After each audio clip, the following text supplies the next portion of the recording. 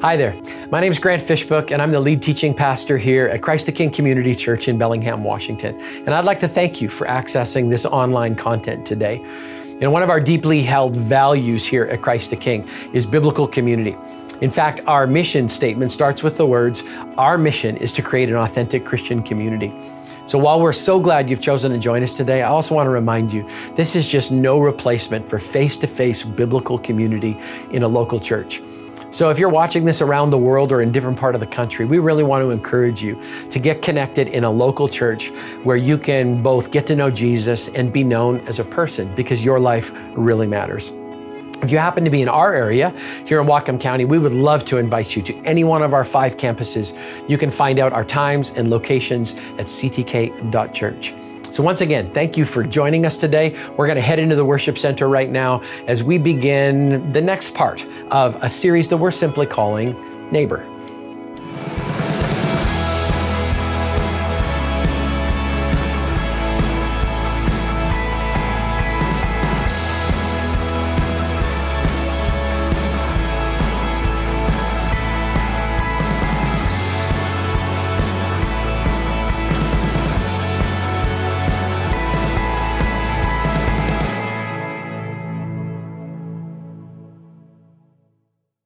Everybody.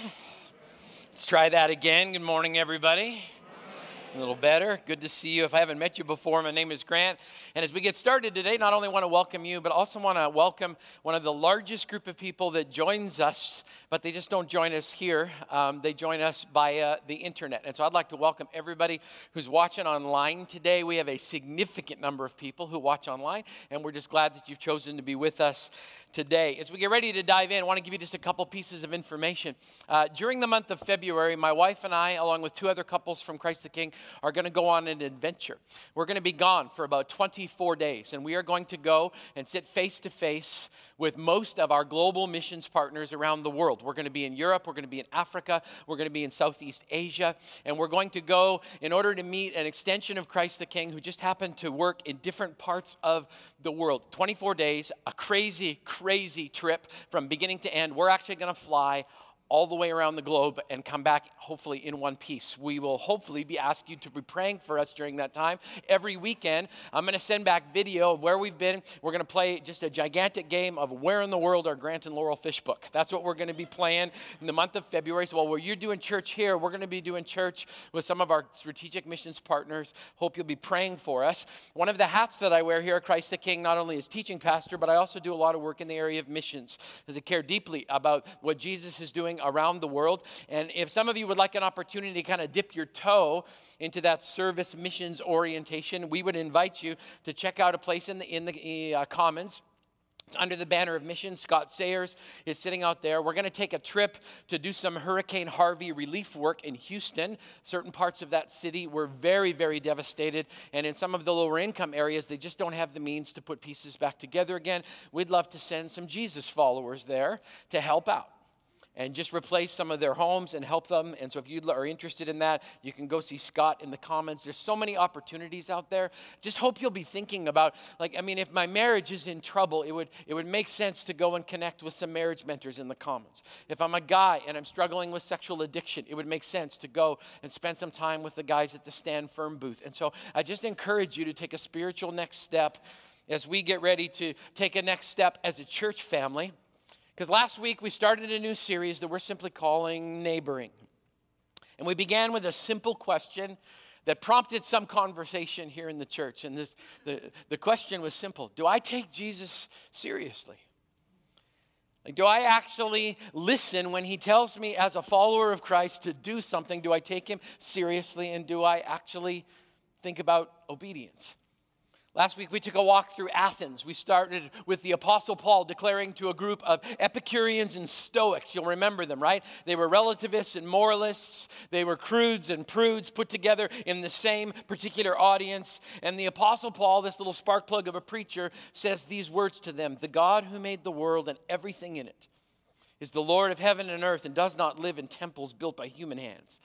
And he's not served by human hands as if he needed anything, because he himself gives all men life and breath and everything else. From one man, he made every nation of men that they should inhabit the whole earth, and he determines the time set before them. And then I talked to you about a little phrase that's been driving me crazy for about 6 months. It says, and he determined the exact places where they should live. That your geographic location is no accident, that it's sovereignly intended by God to be there, not just so you can take up space and pay taxes, but so that you can be a part of an incredible mission that Paul actually tells us in the rest of those verses. He said God did this so that men would seek him and perhaps reach out for him and find him, though he's not far from each one of us. So we learned geographic location, not by accident, not by economics, not even by your personal choice, that God chose the exact location where he puts you and the people surrounding you because he has a purpose and a plan in that particular placement. And that helped us see Jesus speak. We saw 2 old commandments that we're all familiar with, that we've been hanging out at church at all, but we saw them in a new light because we had to ask ourselves, specifically, do I take Jesus seriously when he says this? Love the Lord your God with all your heart, with all your soul, with all your mind, with all your strength. And the second is this, love your neighbor as yourself. There is no commandment greater than these. Do we take him seriously when that's what he tells us our life is supposed to revolve around? And most of us, let's be honest, we go, of course we do. Of course we do. And we pay lip service to it, and we cheer the pastor on when he talks about it, and we put it on T-shirts, and then we pick which one we like better. And we pursue that one. And if you're like me, I picked the first one, because I can love the Lord my God with all my heart, soul, mind, and strength. I can do that in the comfort of my own home. And I'm an introvert, so that means I don't have to have a conversation with anyone other than Jesus himself. And it doesn't involve messy people, and it's tidy and clean and convenient, and it works for me because I can love the Lord my God with all my heart, soul, mind, and strength and work a remote at exactly the same time. And I'm behind a garage door of protection, and nobody can touch me, so I focus on that, and I go, absolutely, I love the first commandment. Or you're in the room, and you're like, I'm an extrovert. Loving my neighbor as myself, that's easy for me. And I like doing nice things for nice people. And so that's what I do. And I serve and I serve and I serve. And then I get tired and I stop, but that's okay. And we pick as if it's a multiple choice exam. And we have to stop and ask ourselves the question. Do I take Jesus seriously when he says both of them? I'm going to say it again. You're going to get so tired of hearing these words from me over the next couple of weeks. Love the Lord your God with all your heart, with all your soul, with all your strength, with all of your mind. And love your neighbor as yourself. And I'm not asking you the question. I'm asking me the question. And the reason I'm asking myself the question is because when God first started pressing this into my heart, and I'll be honest with you, I think this is a revolutionary idea. I also believe it's a remedial idea. But as soon as God started pressing this into my heart, I started looking for loopholes. I started thinking, how can I get around especially the second half of what Jesus said? And I don't think I'm the only one to ever do this. In fact, if you open your Bible to Luke chapter 10, I'd like to introduce you to somebody who did exactly that. They heard what Jesus said, and then they started looking for loopholes. The Bible says this, Luke 10, verse 25. On one occasion, an expert in the law stood up to test Jesus. Teacher, he asked, what must I do to inherit eternal life? What's written in the law? Jesus replied. How do you read it? And he answered, love the Lord your God with all your heart, with all your soul, with all your strength, and with all of your mind, and love your neighbor as yourself. You've answered correctly, Jesus replied. He nails it. Fantastic. Jesus says, do this and you will live. Do you see that? If you do this, you will live, which means the counter argument is also true. If you don't do this as a follower of Jesus, you'll die. You'll die in self-righteousness. You'll die in isolation. You'll die in disobedience. And my question again is, do we take that Seriously, and here it comes, because here's the expert, right? A guy who's supposed to know exactly what he's talking about, the guy who just nailed the exam. And then verse 29 says, but he wanted to justify himself. Looking for a loophole. Moment of confession. I'm on my way to church last Saturday afternoon, just after lunch. I'm driving down the road, just thinking about stuff on my way to church. And I notice a white SUV pulls in behind me. A white SUV with really pretty red and blue lights on top of it flashing. And I think to myself, I should pull over so that he can go after whatever nefarious criminal he is pursuing at this particular time. So I pull over to the lane and he follows me. Can you believe that? He follows me over to the shoulder, and I realize I've not been checking my speedometer. I'm not sure what he might want, but I end up on the side of the road with a very, very beautiful white SUV behind me. And some of you are sitting in church right now because you're judging me. So I'm just going to say this straight out, okay? If you hold a valid driver's license and you've never been pulled over by a police officer, you can judge me. The rest of you need to leave your sanctimonious, pharisaical type of attitudes towards me and walk out the door right now. Thank you, Jesus. So funny. I tell you, I get pulled over and people are just like, pastor, pastor, pastor. So I'm sitting on the side of the road. My first thought, how am I going to explain this to Laurel? First thought, okay? Second thought, how am I going to get out of this? How am I going to get out of this? And I thought for a millisecond, I'm actually a chaplain with the sheriff's department. I have a sheriff's department parking pass with this really nice shield on it that's in the same glove box as my insurance and my registration. And I thought, if I just happen to pull them all out together, we could have a brother moment and it'd be fine, right? And that just went away. It was there for a second, just being honest, all right? Sometime you should have to come up here and confess your deepest sin. Now, see how that goes for you.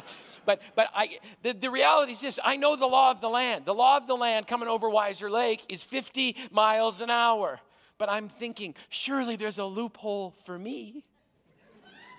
I'm a good person. So I sit and wait. A distinguished member of the Washington State Patrol comes to my window. He informs me that we are being recorded, both audio and video. So I fix my hair. So,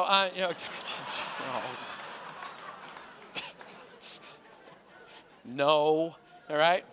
He asked me, do you know why I pulled you over? I said, I actually don't know why you pulled me over. He said that he clocked me going faster than I should have been, okay? So he asked me where I was going. I was honest. I told him church. While I'm praying, that place of grace, Here's the bottom line. I got pulled over because I was not being obedient to the command of the law of the land. I was speeding. So I apologized. I said, I'm sorry, officer, and I handed him my paperwork, and he went back to his car, and I sat there. And some of you drove by and honked your horns and waved in encouragement. And I responded by murdering you in my brain. That's what happened, just being honest. And then I noticed behind the first SUV pulls up a second white SUV. And I'm like, what in the world? They are double copping me. What in the world is going on? And then it gets worse, because out of the second SUV steps a Washington State trooper who attends Christ the King Community Church. And I will not name him, but his initials are Scott Brown. Okay, just so you know. And he comes up to the car with a big smile on his face. And I learned, especially if you have a radio, be sure your sins will find you out. And he comes to the car with a smile on his face. And I start yelling out the window, I'll just pay the fine. Just let me pay the fine. Okay, and he's like, no. This is way too much fun. We're going to have a little time here on the side of the road as the whole population of Whatcom County is driving by.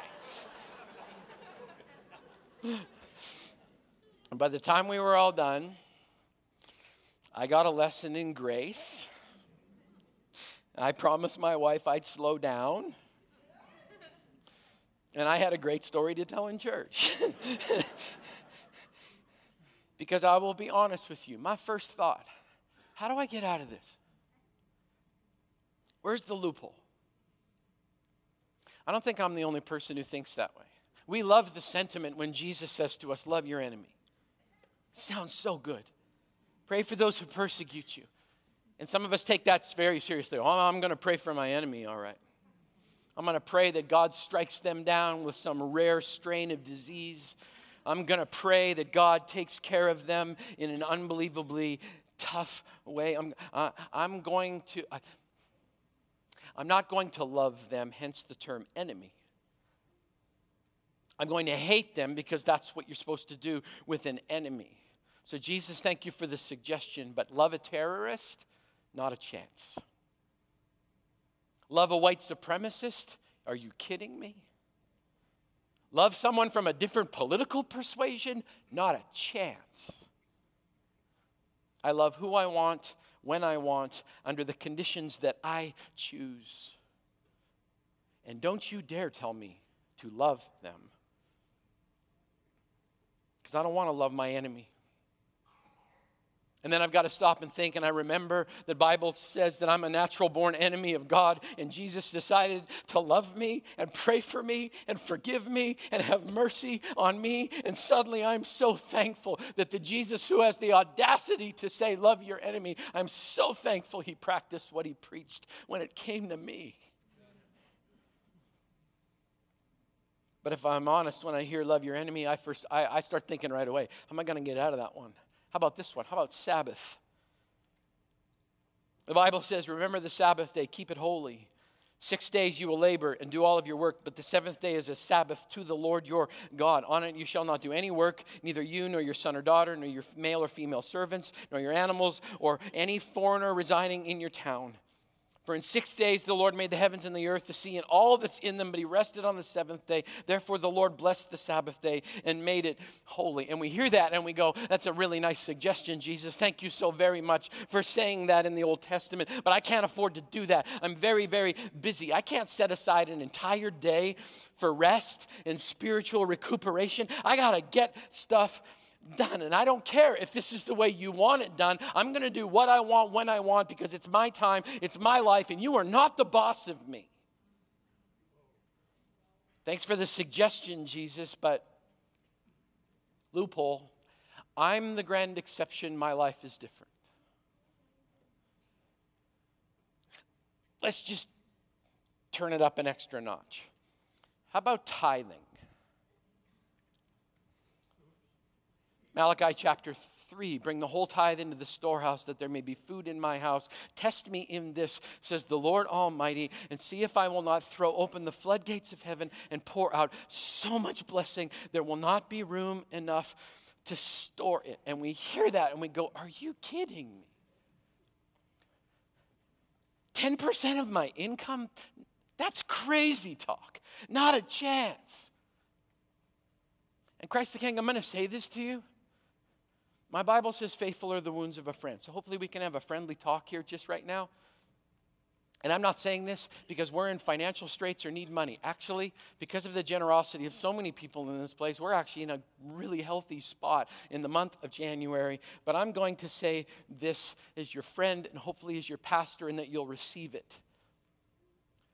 81% of the people who come to this church have chosen a loophole over what Jesus says about tithing.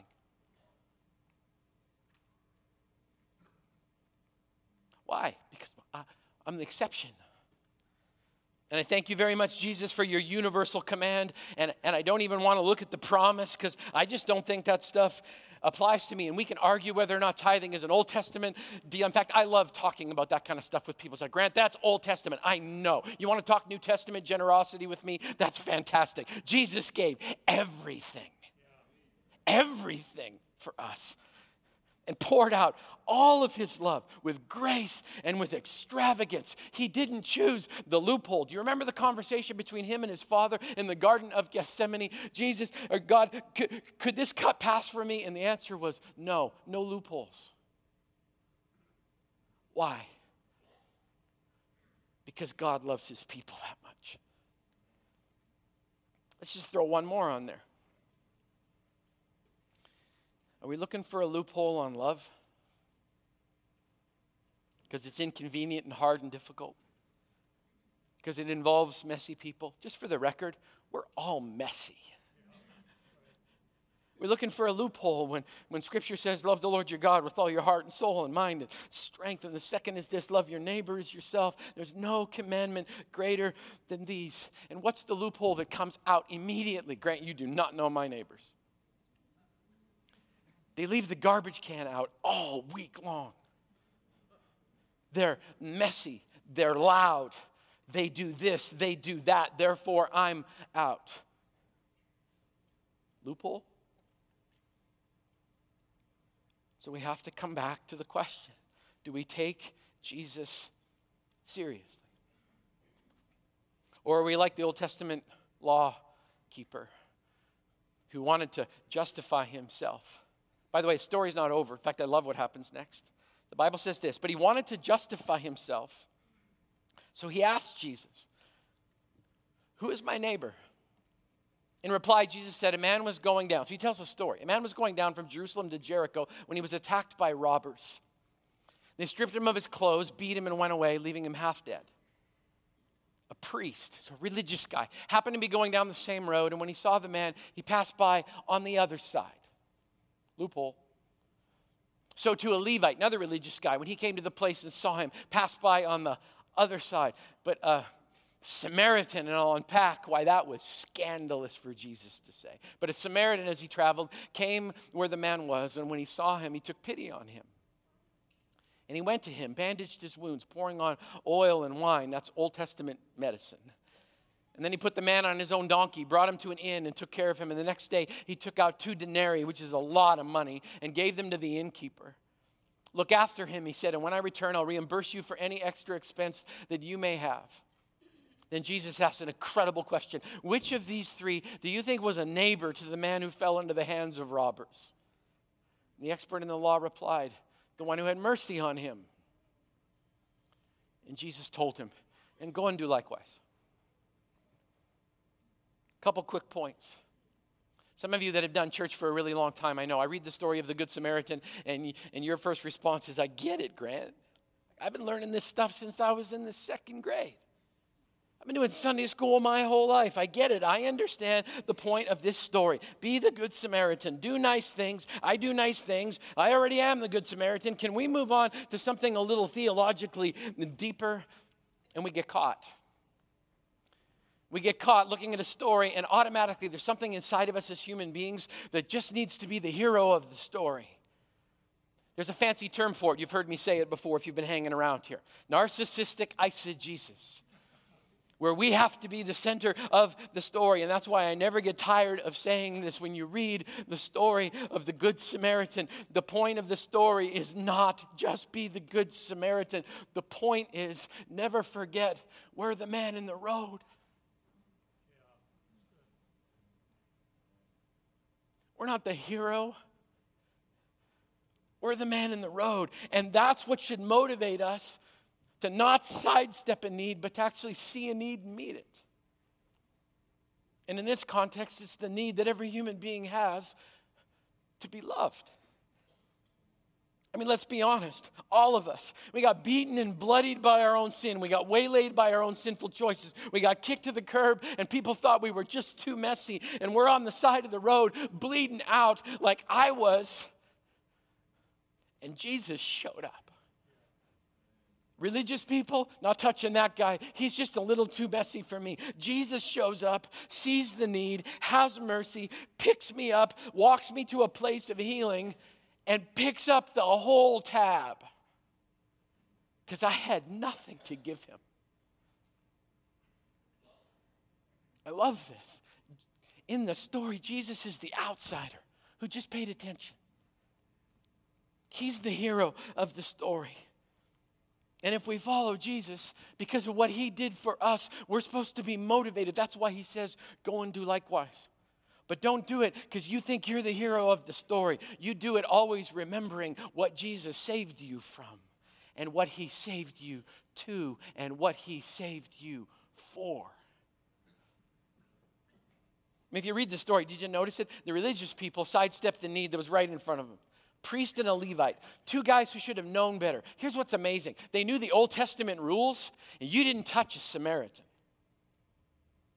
They were dirty. They were unclean. Jews and Samaritans did not get along at all. And they didn't care enough to get their hands dirty, so they sidestepped it. Here's the crazy thing. They were actually following the letter of the law, and in doing so, they completely missed God's heart. So Jesus followers, have you, like me, overlooked the sovereign placement of people that God has put right in front of you? Right in front of you. And I know, I have the same excuses. I don't have time. I don't have time to love my neighbor. I'm too busy going to church.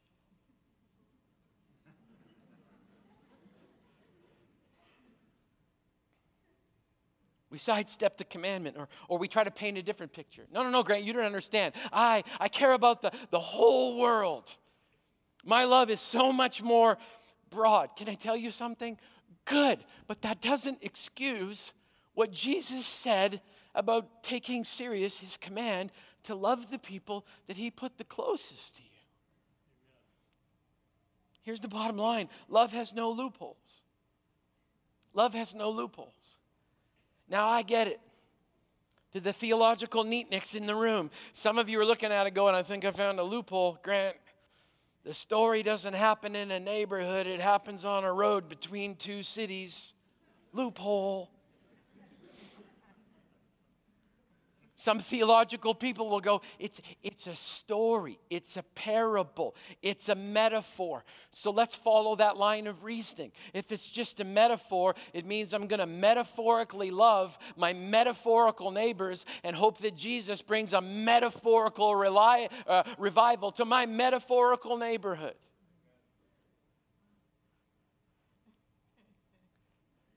Your neighbors are real people. You're a real person. So are we going to take what Jesus says seriously or not? I mean, the fact that this story's backdrop is on a road doesn't invalidate everything else that Jesus teaches through Scripture about you being a neighbor to the people that he strategically put around you. Because I'm going to point something out. In the language that Jesus spoke, there are words for coworker. There are words for friend. There are words for people who just happen to be in front of you, and Jesus didn't pick any of them. He picked the word neighbor. The sovereign God all of creation. The sovereign God who painted the most beautiful sunrise this morning. I saw it as I was coming over Weiser Lake and repenting for what happened last Saturday. And noticing what was happening to my left over top of a beautiful, breathtaking mountain and lake. It was absolutely God. The God who made that picked your location and the location of those who live next to you in your apartment, your condo, your road, your dorm, your acreage. And then he tells a story about an outsider, a Samaritan. A Samaritan. An enemy of the guy who was lying on the side of the road. A Samaritan, a messy person, not a professional, not a pastor, a non-Pharisee, which would have freaked out. They would have freaked out. All the Pharisees who were there listening to Jesus that day, of all the people you could have picked, you shouldn't have picked him.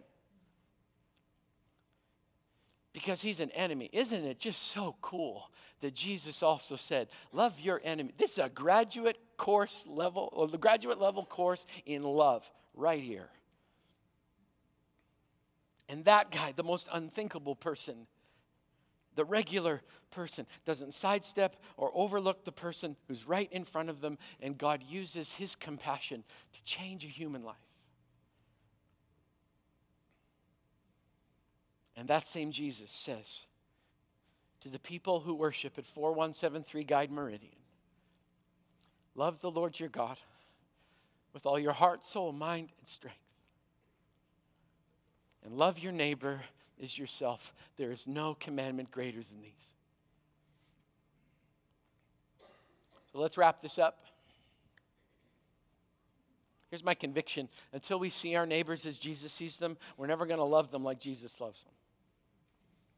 So last week I gave you some homework. And some of you talked to me after the service. You said, Grant, that is not what I expected to come out of your mouth. I kept thinking I was going to hear it, right? Here's what we're going to do. We're going to put signs in our front yard, and we're going to go on a neighboring tangent, and we're going to try and do all this stuff in our neighborhoods, and then we're going to all have a picnic and a street party, and we're going to do this, that, and the other thing, and then we're going to get together at Civic Stadium, and we're going to bring in a Christian celebrity and a big band, and then you're going to preach, and if you get it right, a whole bunch of people are coming to Jesus, and it's going to be just awesome and fantastic. You did not expect me to say that this is where we're going with this. This is not a campaign. This is obedience. It's obedience or it's a loophole. So I asked you to do something last week. It wasn't big. Just pay attention.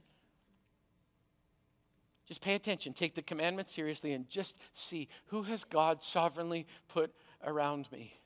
And then ask yourself the question, do I love them as much as I love me? Just pay attention. Do they smile when they go to their mailbox? Do they hide from you? Do they avoid you on purpose? Do they carry the weight of the world on their shoulders? Have you ever seen tears? What kinds of conversations do you hear over top of the fence? Do you know their name? Have you ever stopped to think that Jesus loves them as much as he loves you? So just pay attention. And this week, here comes this is heavy theological stuff.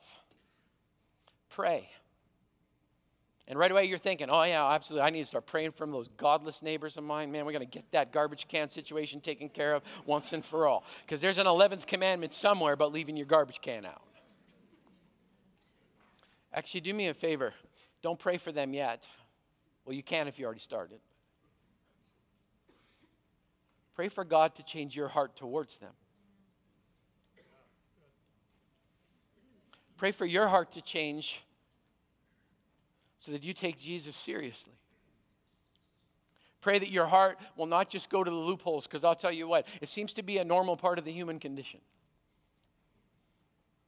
Pray that God changes you so that you don't sidestep a need because you're just too busy or you haven't got enough margin. We'll talk about those kinds of things next week.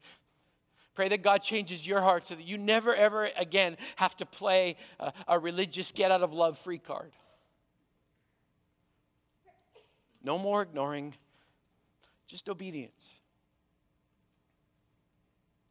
I know it seems like baby steps, but I'm going to remind you. Why would I pay attention and pray that God changes my heart? It's because of the promise in Acts chapter 17. Because then perhaps men might seek him and perhaps reach out to him and find him, even though he's not far from any of us.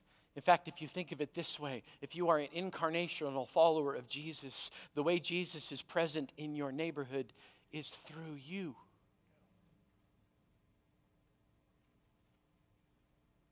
So, we're not going to sing a rousing song to try and get ourselves all together, and we're not going to come together in the center of the room and go, neighbors on three.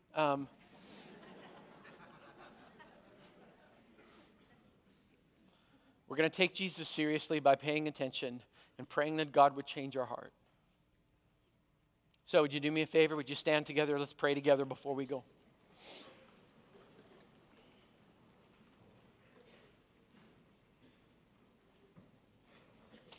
Father God, in Jesus' name today, I thank you. Thank you for an opportunity to be honest.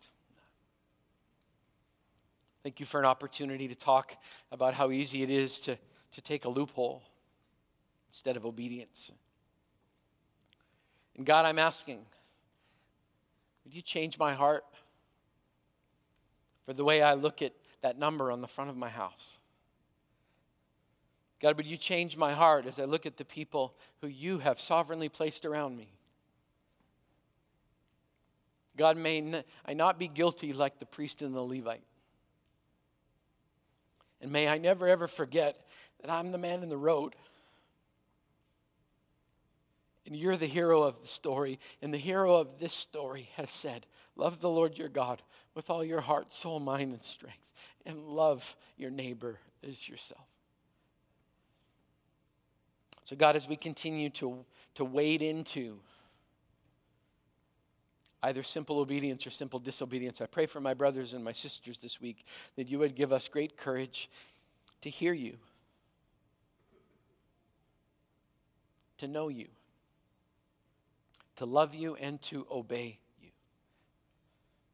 And I pray these things in the powerful name of Jesus, and all God's people said. Thanks again for watching. We're so glad that you joined us today. Once again, we hope you'll get involved in biblical face-to-face community wherever you happen to be today. If you'd like more information about Christ the King Community Church, if you'd like to give online, or if you'd like to submit a prayer request, or even get connected in a small group, you can find out more about us at ctk.church.